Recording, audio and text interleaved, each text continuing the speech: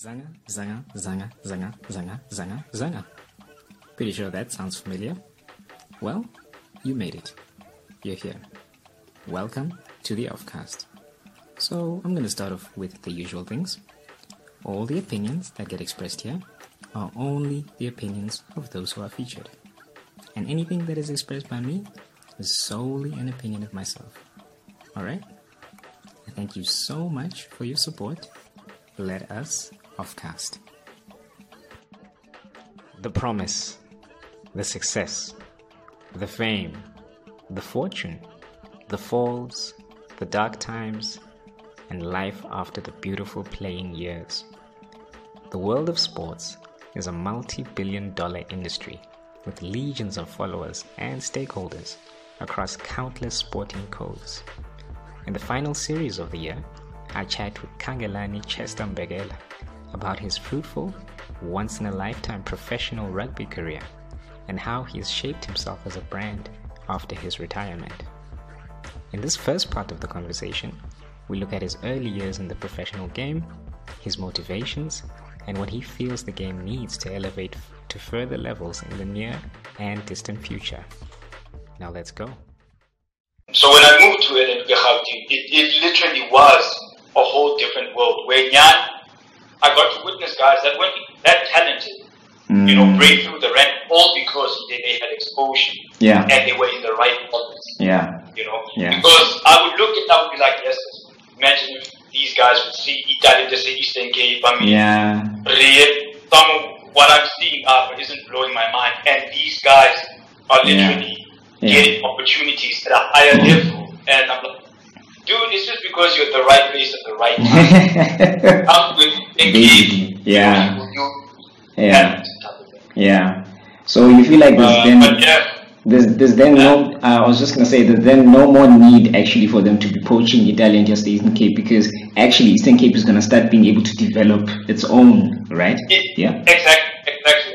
And I think, when we speak the most important thing to make sure that Italy never leaves the Eastern Cape is to make sure that they fit whatever's going on with Southern Kings. I mean, if the Kings were to have really, really sound structures, sound structures where they're not getting hindered by finances every couple of years, then there would really be no need, for guys to leave the province. That's why, with reference to Uspura going to play for the Southern Kings, it was a good thing because he's an Eastern Cape dude. Born and bred, came through the Queen's College structures and the border structures, and for him to represent his Southern Kings, it's a definite proud moment. I mean, he had a stellar career, but it was good to see him get sort of like a homecoming. Same as Ulaine before he moved over to Japan. He was playing for the Kings and he was playing, amazing rugby. And these guys were Eastern Cape bred talent. No, it makes sense. I'm hoping that, not even in the next 10, 15 years, the guys in the next 5 years, we've got to have a stronger infrastructure, because we can't have this thing where a high performance center, everyone is flocking to Joburg, thinking that they're going to build a career, but yet it's just about being in the right place. Exactly. So I think, and all it takes is just exposure. Just getting so these guys are exposed and they get to see the bigger picture. They get to see, if I want a career in professional sports, let me be aware I pelelanga at me just having the talent. I need to understand this, it becomes a job. It becomes a job, there's level to this stuff. You adopt the mentality. There's certain things I won't be able to do once I decide to turn pro that I used to do when I was an athlete. And I'll give you an example. I mean, the reason why I loved high school rugby so much was this.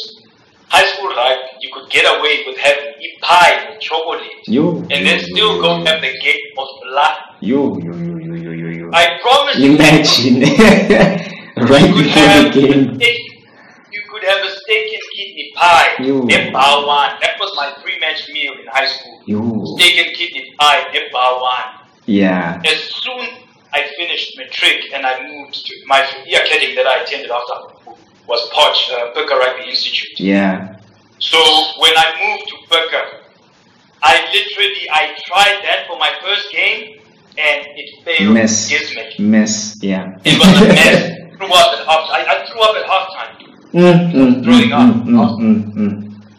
And then the nutritionist called me in after that game and she was, look, one thing you need to understand is that high school rugby is done. Let's leave that in the past now. Things that you were doing and you got away with, you know. Yeah. That was amateur. Leave that in the past. Now you need to make sure you know by your meal preps, you know, before the game are like this and this and this and this and this and this and that. Keep that up, you'll be successful. If you try and hang on to your high school ways, trust me, your career is gonna, you know, it's gonna burn in flames. Like you're not gonna go anywhere because it's the little things that count when you're trying to turn pro. It literally is the little things, from getting enough sleep to nutritioning, your alcohol intake, dude. Yo, number one. Alcohol intake. Number one. Especially Yamakosa.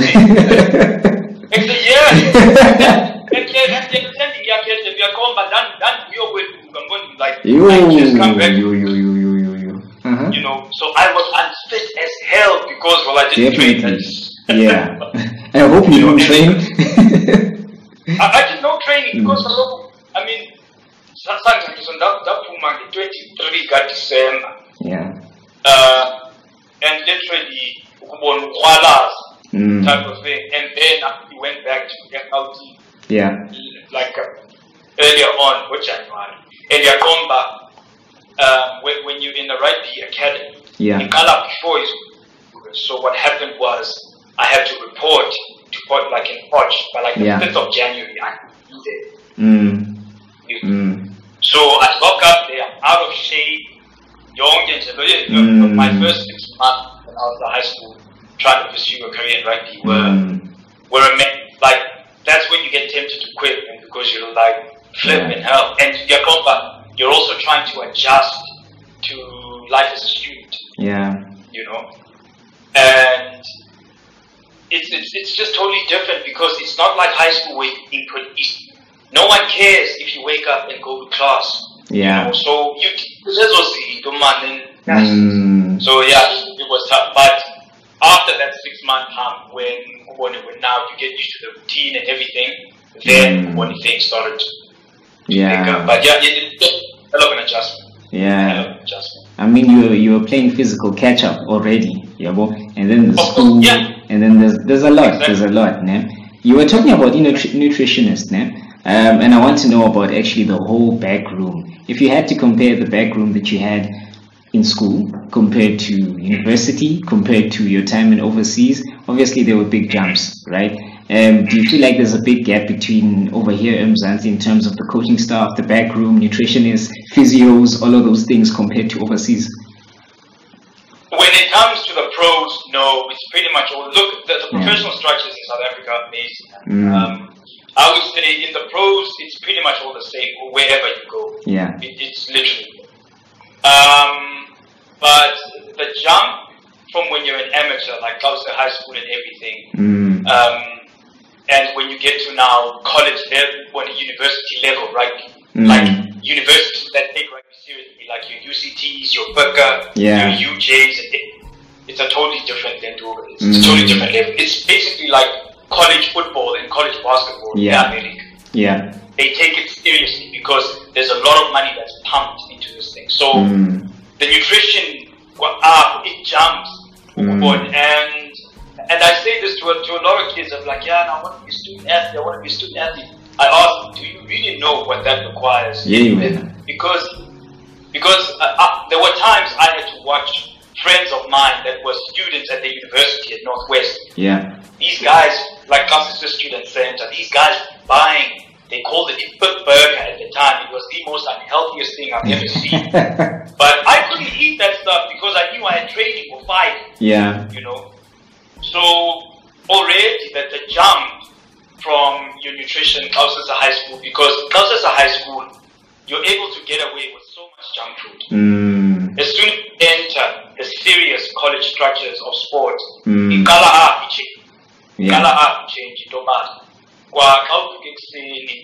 got to be a solid breakfast where it had to be, I was eating the oats, and then after eating the oats, I had to have eggs, and then after eating eggs, I have to have a protein shake, got day next day. After the protein shake, I've got to have lunch. After lunch, I've got to have a snack in the afternoon. After that, training. And then after training, I've got to have my supper. So we literally, and then before bed, I have to have another snack. Obviously, these snacks are lighter meals, like it could be a sandwich, or it could be almonds, or anything. So literally, at the height of when I was trying to turn pro, I had to be eating 6 times a day. 6 times a day. Yeah. But those were moderate meals, man. It was like those. The only big meal would be just breakfast, lunch, and supper, obviously. And then the in-betweeners are just, your light meals. Yeah. Okay. Still on that point, ne? Was the point for you to gain mass at the time, or were you just trying to keep a certain, a certain fitness level? Well, I was fortunate about is that I'm naturally not a skinny guy. So, there was never any pressure from me for the coaches, but you need to gain this amount. No. So, to me, it was mostly about maintaining, and I just wanted to get bigger. But otherwise, I was never put into a special program where I had to gain. No, because like I said, inconsistency in gym. I had already learned it when I was in high school, when I was at the Blue Bull structures. So, because when I was there as well, at Loftus, when I was standing 9 in the trick, they taught us a lot about nutrition and, supplements and gym and everything. So, by the time, we Craven Week and Academy Week, because I didn't make Craven Academy Week.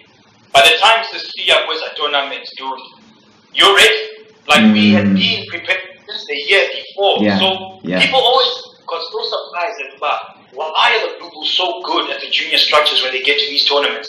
The reason is because we start preparing a year in advance, and we start getting mental coaching into about, listen guys, if you want to make the Blue Bulls under 18 Craven Week side, if you want to make the Academy side, if you want to make the Blue Bulls under 16 side, this is what you need to do. They give you a program for December, December, before when I was 16 and 17. I don't remember doing anything with December apart from just hitting the gym and just training that whole December. Just to be called for e-trials, to be eligible for trial next year for Google's Craven Week and everything. But it was amazing, man, because I learned that discipline from a young age, dude. And and also my parents as well would always try and make sure that we go watch games at Loftus. So when you go watch those games, you also get inspired by this. On Mondays, I mean, at training type of thing. So I'm part of it. So it motivated you to just want to try at least. But and obviously the goal was national team, ne? Call up. What's that? I'm saying obviously the goal was the national team, ne? Eventually. Can I be honest? Don't lie. Don't lie on the public platform. Listen, I swear, yes, but part of my detriment is sometimes being a realist. And that's what it. When, to be honest, obviously, I want, as a kid, I'd love to represent, the national team and don't get out. But as I got older, man, my dream sort of swayed. Like I started being the type where I was like, you know what? If I would just be able to play professionally, I'd be happy. Honestly. Okay. Because when you're about 16, when you're 17, 18, you start thinking about it. And at that time, they were already these wonder kids they would talk about that were at these big schools, big schools in Joburg, And even where I was in Pretoria, I mean, I was in that era, Stefan Vatame, these guys from me, that was when you was the ish, So I was, it was that era of your Renan Willis, Stefan Vatame, Aubrey McDonald, it was, so Waterkloof they were a powerhouse, Afis was also a powerhouse type of thing. So you start looking at probabilities and you're like, and I'm nowhere near those discussions, so I don't know, man, I started getting the thing, not to say about I started discounting myself, I started being like, you know what, whatever path I'm meant to take, I'm going to take it. All I know is I'm definitely going to pursue this because I love doing it. Yeah. So wherever opportunity open up for me, I'll take it. Yeah. Yeah. Okay. But yeah, man. Fair enough. You have to be honest with yourself. It's important to be honest with you. And again, when I went to a burger and stuff like that, after our under-19 Curry Cup year, I think after our under-19 Curry Cup year, when I didn't even get the invite to trial for SA under-20, that's when to me it was like, okay, you need to start strategizing other avenues because that means you're not even on a radar. You're not on a radar. Yes, select. Yes, selector. You gotta be honest with yourself. Yeah. At the end of the season, I would evaluate about, okay, this is where I am. Okay, fine, whatever. We keep going, and then but all I know is that I need to start, opening other avenues. Like that's how I thought. I promise you, from under 19 years, that Curry Cup year. So okay, with that realism, do you think that at the time, I mean, you were still young at the time, but do you think you were already thinking about a post-career then, and like what your route would be and things like that? In post-career, no, but to make sure things like education and yonke lonto are done, yes. Because look, a deal I made with my parents was this. Because I had a scholarship from the Berg Rugby Institute to study.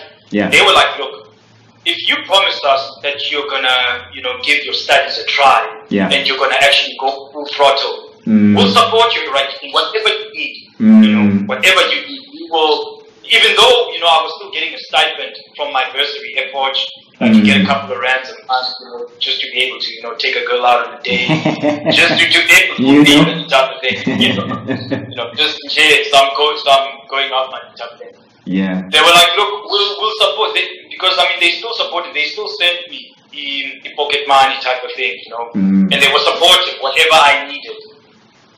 But I had to uphold my end of the deal, which was at least passing 80 to 90% of my subjects. They were like, look, we understand, Intoba, you're trying to pursue 2 careers at once. So, Intoba was our graduate in 3 years. We kind of have to throw that out the window and know, Intoba, it might take you a little bit extra. But not to say that is what should happen.